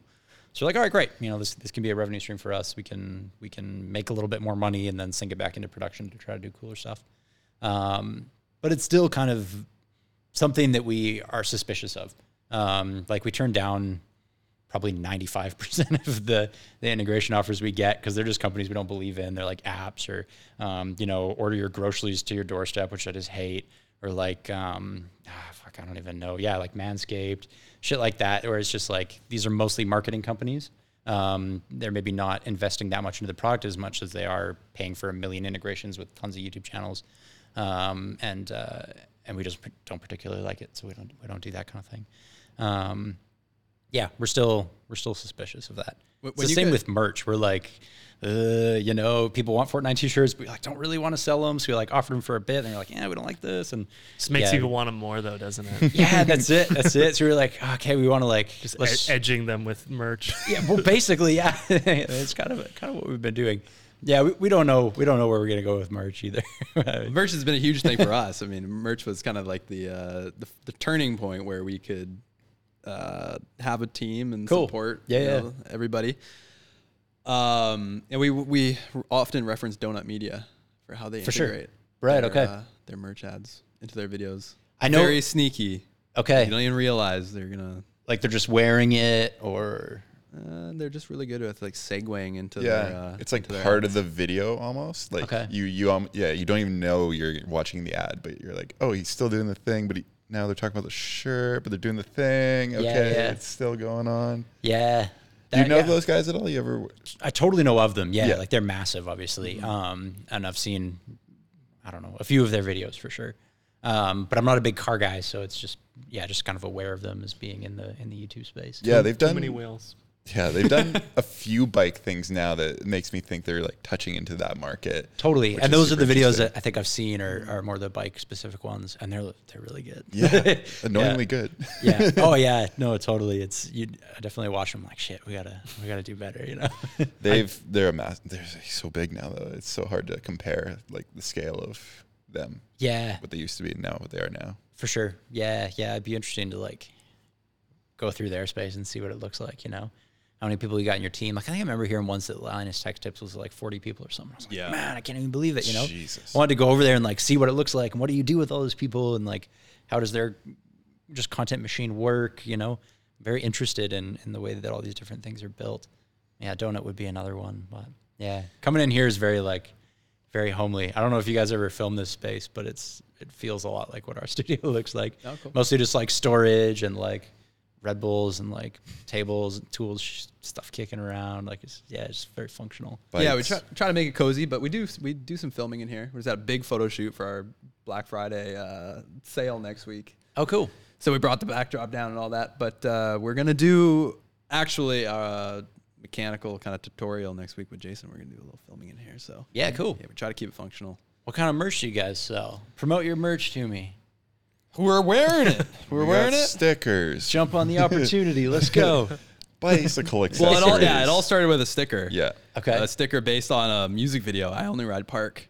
Okay. I had one sticker, and that went bonkers back when I was on Snapchat. Cool. Going crazy on Snapchat, making too many stories every day. And I think I just said, like, who wants free stickers? And then it went mental. Yeah, and I I bet. sent out like 50 envelopes that day. I didn't even know how to send out an envelope. I had to Google it at that point. And then I realized, oh, man, we should probably sell these. So we made a little pack, $10 a pack. And that went crazy, too. Sweet. And and then since then we started making like crappy shirts with our logo on it. They weren't like anything special, just pretty simple shirts. And then it kept getting better and better and better. And Brooke kind of took the wheel, and now we're tie dyeing stuff by hand. Oh, no way. It's really hands on. It's not just like we get it from one place, like we order it and we get it from one place. We have to kind of move things over to multiple different printers or screen printers or get the tags done on it, all that stuff. So Cool. try to keep the quality high. But yeah, merch was a game changer for us. Very cool. But you're skeptical. You don't want to sell it to the. Yeah, I mean, the well, we audience. kind of do. Like we had FortNine shirts and people were buying them. But then I was like, I don't know. Part of me hated it because I was like, these people already have shirts, and like, would their lives be better if they just saved their money and just wore the shirts they already have? You know. Well, what were the designs like? Were they good? or- No, they just said Fortnite on them. I see. It's whatever. And it's like, it's cool that people want to wear a shirt because it says Fortnite on it. Like, I appreciate that. But then a part of me is uncomfortable with it. So we said, okay, let's try to only make things that actually like do something new. Yeah. So we worked with a company to try to like design a neck gaiter, which I took off, but I was wearing it earlier. And it's like, it's reflective and it's wicking and like does a few things for motorcyclists. You can like get it up over your ears when you pull your helmet on so it doesn't chafe and like sits under your chin bars, is more comfortable, whatever. So we made this thing that actually solved a problem. And then, so we put our logo on that. We're like, we'll sell this. And we were more comfortable with that. It felt better. So we're working on something right now that we think is like a little bit of a step up from that, a little more involved. We've invested more time into it. We think it solves a slightly bigger problem for motorcyclists and Training wheels. Yeah, exactly. That's it. Yeah, you'll never fall over again. So yeah, I think we're probably maybe going that direction with merch, but at the same time, there'll probably still be shirts. Like there's other guys in the companies who are like, no, we want to design cool things, and I think there can be some space for that. And I'm also the weirdo with this. Like everyone else in FortNine is like, merch is great, and they love it. I'm just this dinosaur who doesn't. So I'm going to try not to hold back the team too much with my own personal opinions. Yeah, I mean, people like to rep what they like, and it was very apparent. I mean, I think there was probably a period where we're like, we don't want to shield the merch too much, but then people buy it. People are asking for more. So we realized when it all started with the sticker that people put it on their bike. That's like great advertising. It's like they turn their bike into a billboard, and they love it. And and then people want to start to put it on their bodies. I mean, that's even better. There you go. Power to you guys. I mean, you guys all look better than I do, so I defer to your judgment. Debatable. Don't knock the denim. Debatable. But yeah, we try to make it hip and all that, and that takes a lot of effort too. Yeah, cool. It's not easy. No doubt. So what's your connection with mountain biking? Grew up riding in Kelowna, and then when I went away to school, I just didn't for 10 years because there's not a lot of mountains in Montreal. And then when I moved back to North Shore, I was like, this is the spot. When I was growing up, North Shore was like an adjective, right? It'd be like, this is a really shore feature. This is really, whatever. Yeah. And when I came here, I was like, shit, this is the place. Like I'm in Mecca, So I got to get back into it. And so I, in my adulthood, kind of picked up mountain biking again. Bought just an absolutely shitty Cannondale Jekyll that was made out of carbon and immediately broke the seat stay. And then this thing was like 3 years old. So I contacted Cannondale. I was like, I broke this thing. Like, send me another one. They're like, oh, sorry, it's 3 years old. Like, that's obsolete. We don't carry it. I was like, what the fuck? I just paid a bunch of money for this. What are you? I couldn't believe it. And so I was like, forget it. Nothing ever carbon again. So I got a Chromag root down. And I was like, this is simple. I'm not going to break it. If I do, I can bend it and weld it myself. And so now I'm kicking around on that.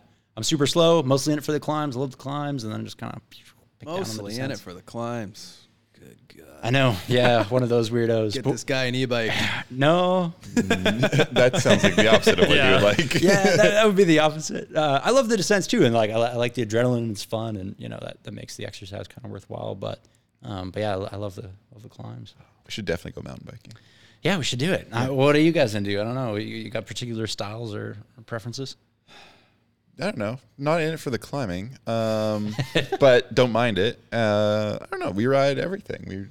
I feel like we're old enough now. We've ridden for so long that like the egos are all like left at the door. Sure. And we can just go out, have fun with anyone, ride anything. That's it. Obviously, like you said, the shore is the best. There's anything you want to ride up there. We have a big background in jumping. Growing up in Richmond, where it's flat, right? All we had was jumps, and so I don't know. I guess our skills in jumping kind of translate to the trails. So we like hopping around and getting air. And have you found that in your older age you've gone off jumping a little bit, or are you still as into it as you were when you were young? Probably more. Mm-hmm. Probably okay. More, yeah. Cool. You just get better at it.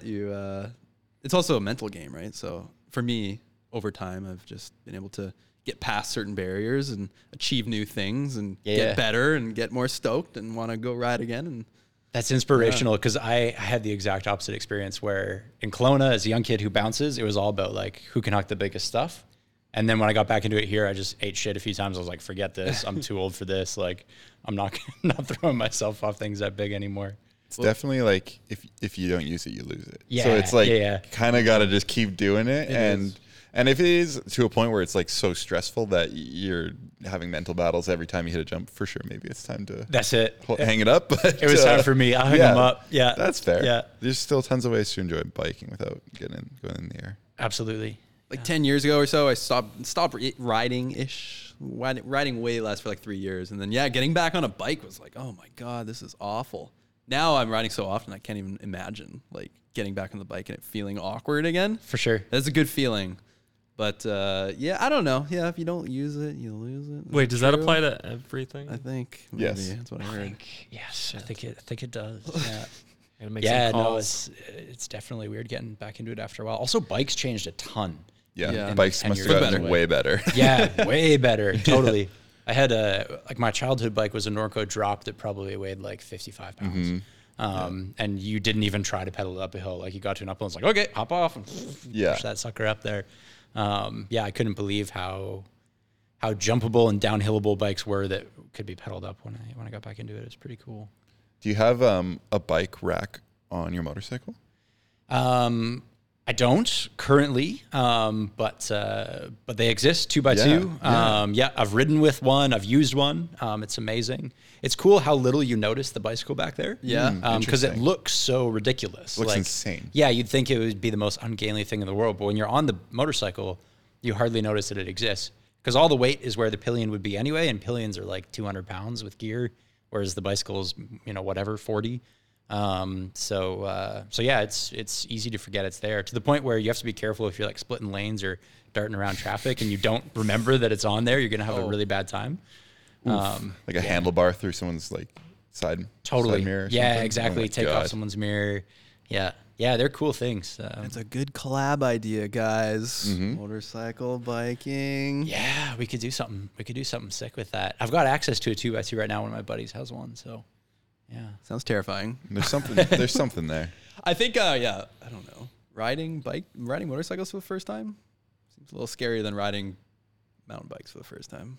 I don't know. I always hurt myself way more on mountain bikes. I think because They call motorcycles death machines. yeah, they do.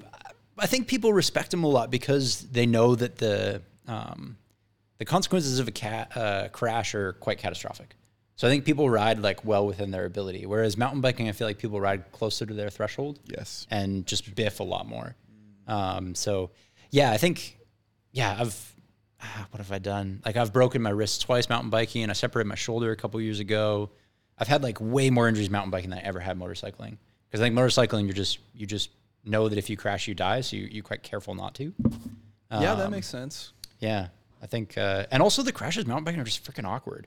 You're on a hill, there's rocks and roots and shit, and like there's no cool, smooth crashes. Whereas motorcycling, like especially if you're racing, flat runoffs, kitty litter, like you can layer down at 200 kilometers an hour, 300 kilometers an hour, and you just walk away every single time. Doesn't feel like that when I'm driving up the Sea to Sky and you got people ripping past. Oh, don't get me wrong. Sea to Sky, you're going home in a body bag. But if you're doing it proper on a racetrack, you'll be absolutely fine. You'll be hot from the friction through your leathers, but that's about it.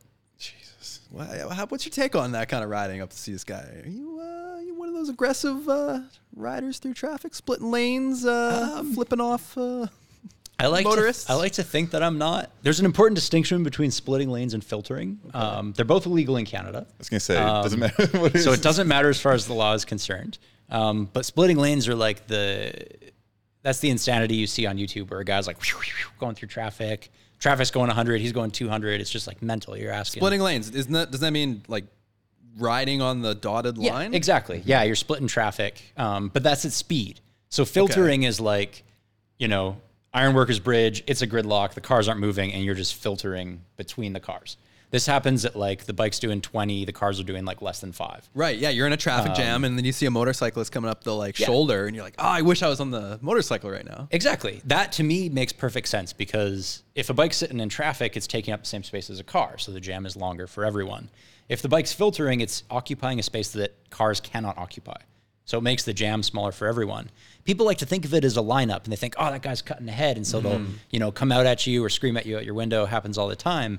But the reality is we're not going to the same place. So I filter through the jam and get home. I've made the jam smaller for you. It's not like I'm jumping in front of you and I'm not going to your dinner table, So I think it makes total sense. It's legal most places in the world because most places are erudite and they understand things. But Canada is archaic in that regard. Many U.S. states are archaic in that regard, and it's still illegal. But there's a few ones out there. California, I think Oregon, I think Texas, where you can filter, but not lane split. It's different. Have you encountered any angry motorists? Like every day. Yeah, every day.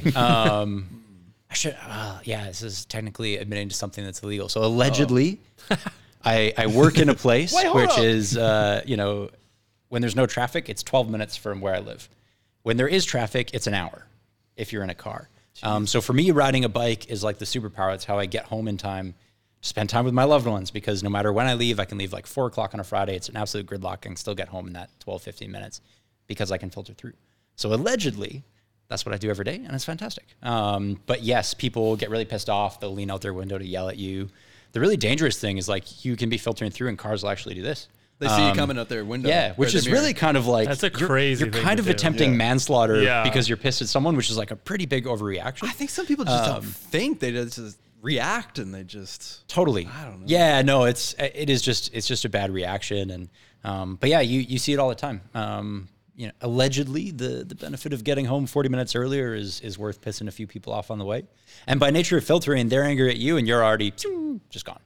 Like you only hear like, "Hey, fuck it," and then like you can't hear them anymore because you're already past. So. What do you think about those YouTube channels that are just like POV of people riding through cities, and then they get into all these like scenarios, road rage, bizarre things, and they just make a living off that? I mean, it's super entertaining. Like Ghost Rider is this famous guy. I Right, think he's supposed to be yeah. like maybe Scandinavian or something like that. But back in the days of like VHS, he would release tapes of himself like going from like, I remember like Paris to, I don't know, Strasbourg or something. And he'd do it in some like insane time because the whole way is like, and he's averaging like 150 miles an hour or something ridiculous. And yeah, that stuff is entertaining. Obviously super dangerous. I think the guys who are doing it know the risks they take and have obviously decided that it's worth it, but can't say I'd advise it. Because when you're doing that at that speed, bikes are 500-600 pounds. Like you hit someone, you'll kill them in a car too. So you are being, I think, a bit of a risk to others there, which is a bit irresponsible. Well, some of those YouTube channels, they're not necessarily like aggressively riding. They're just casual, and they're just being polite to everybody. And almost like it seems like some of the channels, they're hoping that things are gonna come. Oh, like, okay. People are gonna like. It's like a baiting situation. Yeah, they're like. Sure. I think I know the ones you mean. Yeah, like when we started, our YouTube channel was like the heyday of motovlogging. So there was a lot of these guys who would they'd have a GoPro and they'd ride around every day and hope that someone would cut them off so they could get into a road rage incident, or they'd hope that they'd see an old lady fall so they could help pick her up because that would make the video do well. I've definitely seen some of those. I think it's one of those things where for a time it was super popular. People loved the vicarious experience of feeling like they were on a motorcycle, and there were a few channels that blew up, like a few million subscribers or something. And then it really quickly like tapered off again. I think maybe it just got saturated. People got used to the view. It wasn't interesting anymore. And now I think there's way less appetite for motovlogging content than there used to be. I think it's like the biking thing a little bit of the POV mountain biking. Yeah, was it the same? Like I think it was all the rage, and then I think not? it was like the same time. Motovlogging was going off. POV channels were taking off. And now everybody and their dog's got a GoPro, and they started their channel.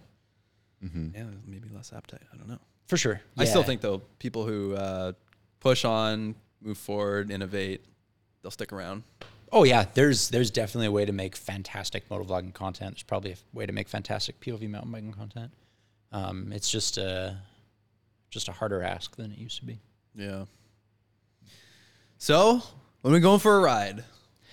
We're talking motorcycles? I don't know, any ride. I'll do whatever. I'm surprised we haven't like crossed paths on the trails. Well, maybe we have, but Maybe. we Yeah, that's true. we might not have even realized. Do you guys usually ride Seymour from Cyprus? Yes. Just everything. A little Everything. distributed, Yeah. Cool. I'm like religious Mount Seymour guy because I live close to there. So look out for me when you're on that hill. But mountain biking, frick, any Saturday morning, that's my jam. Well, we'll get out there, and maybe Dave will join us because we just built up a new fuel EXE e-bike Oh, cool. that's got Dave's name written all over it. Okay. We want to take him out In for a ride. blood. In blood. Yeah. Dave's Cool. a technophobe. You like What? the e-bike. You're technophobe. No. No, file. Sorry. File. Yeah. Fuck. Are we done yet? Almost nailed it. It was really close. Yeah, damn it.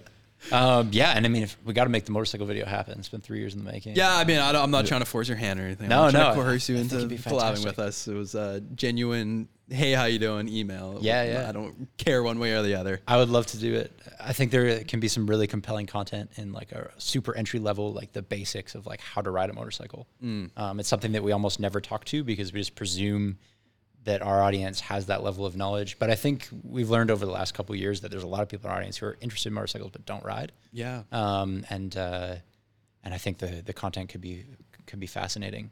If we can use you guys as beginners, then we're set. We could be guinea pigs. If these idiots can do it, anyone can. Hell yeah. I can definitely put you all on a bike that I have zero love for, and you can crash 1,000 times in a row. Perfect. Maybe I've gotten on a bike like once, like a motorbike once, and the clutch. Is it the clutch? How do you switch? Clutch is the clutch. Yes, it is. There's a shifter and a clutch. Oh, Yeah. God. Yeah. Yeah, it was But very confusing. I mean, there's only But- usually 5 or 6 gears. It's way less than a mountain bike. Yeah. It's true. I can't remember where I did that now. I think it was a little pit bike. I think it was Ollie Jones's little pit bike, ripping around Squamish in the parking lot or something like that. And I think I kind of got the hang of it. That was fun, but something bigger and powerful. I feel like I'm going to do the old like whiskey throttle, and I'm going to run into a fence, and I'm going to be on America's Funniest Home Videos. Yeah, that's the pitfall is the whiskey throttle. It catches a lot of people out. People aren't prepared for the weight of it a lot. Obviously, it's a lot heavier than mountain bikes. So when Yeah. you start to get stopped, they can be a bit ungainly. And people coming from cycles are used to being able to save things. Like a mountain bike, you can muscle the bike around if you have to. You can save it with a foot. If you're dealing with like an 800-pound Harley, like you're just not going to win that fight. So you have to control it with the controls. But there's other things that are like big pros. Like motorcycles have massive, heavy crankshafts that spin at 8,000 RPM. So when you get going, they're way stabler than a bicycle. Like you could, if you're riding a motorcycle down the road, you could, if you wanted to, get right off and stand on one side of the handlebar and keep going straight. Like they're super, super stable things compared to bicycles. So I'd like to see you do that. there we go. Yeah. Yes, let's try to give it a go. Yeah. Are you recognized all the time now? No, not very often. Really? Yeah, no. I mean, sometimes, particularly if I'm like hanging around motorcycle spaces in a dealership or like at a motor show or something. I feel like you have a recognizable face. I think I do. I'm an unusual looking person. I didn't realize until I started YouTube. And then just reading the comments, I was like, yeah, I am weird looking. How many Quentin Tarantino comments you get? Lots. Yeah, Quentin Tarantino and Joffrey from Game of Thrones is the ones we get a Oh, lot. yeah. Yeah, and I was like, shit, yeah. It's the jawline. It is, yeah. No, it's a weird looking dude. And so, yeah, it helps people spot me. I'm always impressed when people spot me from a distance, Like, I'll be like, whatever, like walking around and someone from like 3 lines of traffic over will be like, hey, and it's like, shit, how'd you even do that? I think because I have almost no facial recognition. It's like a thing in the brain where like even like my own wife, if she's out of context, I won't recognize her. This is a real thing that happens. That's crazy. We were in an Airbnb. It's like we were staying and, it was one of these places where there's like 3-4 other, couples, people, staying in different rooms or whatever. And so, yeah, she came out of one side and came walking by. I was like, hey, just thought she was someone else in the She just spot. put on a hat, and you're like, "Who the fuck is this?" Exactly. Yeah, it's different Get out of my context. bed. Get out of here. Exactly. Yeah. No, it's. I always thought it was maybe just me not paying attention or something. And I learned a few years ago it was actually like a part of your brain that recognizes faces. Yeah. Some people have this piece that doesn't work quite well. You're like your flip phone. facial blindness a little bit. No, It's a bit like no that. facial recognition. Zero. You don't have that. Yeah, I'm absolutely useless. Yeah, I'll often be like, I'll see someone and think like, oh, that's this person, and my wife will tell me like, dude, that person's like 20 years younger and like has brown hair. And do doesn't you look anything see like faces in random things like clouds and stuff, or no? No, not normally. I do all the time. I do all the time. Okay. Because like the human brain is actually cued to see faces and things and identify it, but I feel like Mine's not. you're not. Yeah, I feel like I was a freak because when I was growing up, I'd have a shower, I had a washcloth, I'd throw it on the bottom of the tub, and I made this thing of like every time I did that, I would see how it landed, and I would try to make a shape out of it and see what it made. And I'm like, I'm a freak. What am I doing? Why am I like this? I don't know. I think it's the artistic kind of side of me. Well, and the thing, you're not a visual person in that same way, so I think that's all part of the same thing, right? It could be. Yeah, it that, could that be. makes sense. What is this? Burke's pulling up a meme here. What do you got for us? Oh, sure. There you go. Jason, you like that? You see faces? I've seen faces.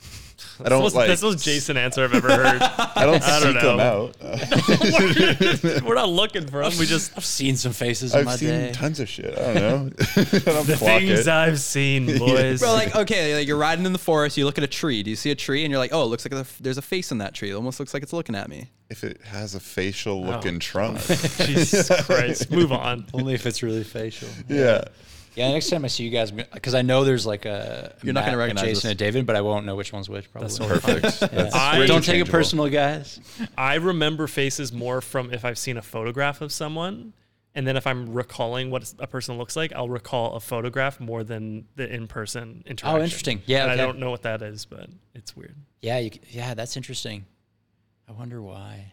I don't know. Something like, it's more like formed and, you know, something you can kind of capture. Whereas a person in real motion is, you know, it's a video, sure. not a photo. Yeah. 3-dimensional changes things. Should we wrap it up? Yeah, let's wrap it up. Faces, yeah. This is where we would normally play this or that, but once again, we don't have a this or that. No, we've prepared. abandoned it. We've abandoned it. What But, is I a wanna- this or that? The Chuthers were upset. There was one person. There was one comment. Hey, Which means 8 million people were offended. she's the vocal minority, man. This is some game, I presume. Like, Yeah, we would have had a list of this or that. So this or and Be you like have to choose each Harley one, or you know. Kawasaki. Gotcha, Yeah, I we gotcha, would have gotcha. learned about you. cool. But we said, you know what? This doesn't really give an opportunity for the guest to kind of like speak on each thing. We just kind of rush through them, and then it's more work on our Yeah. part. That was the main. But we used to thrust. wrap them up with a. We used to wrap these up with a game. But now we don't have a game. We It could sounds end, fun, but let's not do it. We could end with pet peeves. I don't know. We Well, started the doing worst that. is like mentioning that we had a thing, but we don't anymore. That's your pet peeve. That's a great like anticlimactic note to end on. Yeah. We had a totally disinteresting and random facial conversation, and now we introduced a game that we're not going I to thought play. it was Yeah. very Or interesting. just quietly comment- walk away and just No. let it go home. The comment last time was that they waited the whole episode for the this or that, and it never came. Well, they're not listening anymore anyway. Yeah, so- they quit. They're so they're fuck no 'em. longer each other. Yeah, I mean, if you haven't figured out that you can scrub to the end to find the part you like, then I feel like you deserve that. Are you a big that they'll- podcast they'll guy? follow you. No, controversial opinion. I think podcasts are kind of. Careful. Hit Dare I us, go hit here? us. They're. I think they're just bad for the world on the whole. I think people had silence in their days where they would like think their own thoughts, and people would originate their own opinions within their communities. They'd talk to a neighbor, they'd go to a school and learn something, enroll in a course. Maybe they'd read a book, which could be citable or connected to other resources. And now people originate their opinions wholesale. They just take them from Sure. I listened to this 2-hour thing, and now I have a fully formed opinion on X topic, which is really just the opinion of that one person who portrays themselves as a professional. So many podcasts are like, oh, this professor or this scientist or this whatever. But the second you start to create a podcast, you're no longer operating as a professor or a scientist, right? You're trying to be mass marketable. You're trying to create something that is the most compelling or the most controversial content, not necessarily the most true. So I think, academia belongs in academic settings. It operates well when things are slow, information is conveyed slowly. It's boring, and the people who want it have to seek it out. I think podcasts fill too much dead space in our days, and people start to care about things and have very strong opinions about things that they would otherwise not care about and not have strong opinions about inside their own communities. So if I could, I would nuke every podcast on the planet, and I think the world would probably be a better place. But I recognize that in doing that, it would also eliminate podcasts like this one, which are perfectly harmless. He just and are read all very that off nice. the palm of his hand. It was all scripted. Yeah, exactly. That came out so naturally. I'm a little concerned. I only came on here because I knew I was going to get to deliver this message for the podcast. No, it came out that way because I've had this conversation so many times where, I'll be talking to a buddy and all of a sudden I'll be going off on this discourse. I'm like, where the hell is this coming from? And it's like 5 minutes of impassioned, like, whoa, these aren't your ideas. You're not this person. What is this? And then at the end, it's like, yeah, and I heard this on this podcast. Right. And I was like, fuck podcasts, man. Yeah. They're just the worst. But this one is fine, and things like this are totally fine. And if I nuked all podcasts, this would be the collateral damage that would be sad. But it would be worth it to get the fucking Jordan Petersons off of the world and all that garbage. But there you go. There's my controversial opinion on I don't podcast fully to end the disagree. podcast. with I don't you. fully disagree with Yeah, that. no, I think you're right. I think it's meaningful for us. This is great because you said, connecting with neighbors and people used to actually have real For sure. relationships. We are Maybe we actually wouldn't neighbors. Yeah. Maybe we wouldn't have met if we didn't do this. But yeah, for the people listening, maybe it's, I don't know. If it makes you feel better, I don't listen to this podcast. Perfect. Yeah, you do. Yeah. There you go. You edit it? What? When you edit it.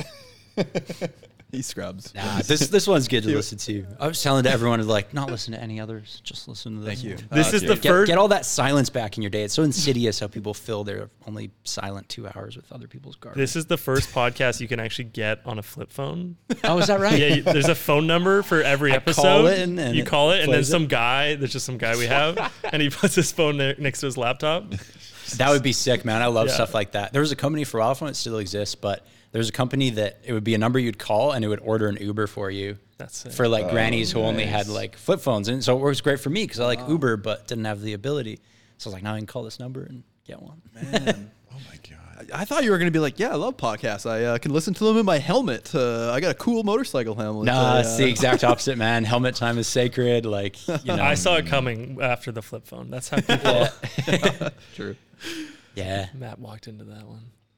That was great. Well, That's a great way to end the podcast. Yeah. Yeah, all podcasts suck Except for this one. except for this one. There you go. Well, this is feeding off each other. Do you feel well fed today?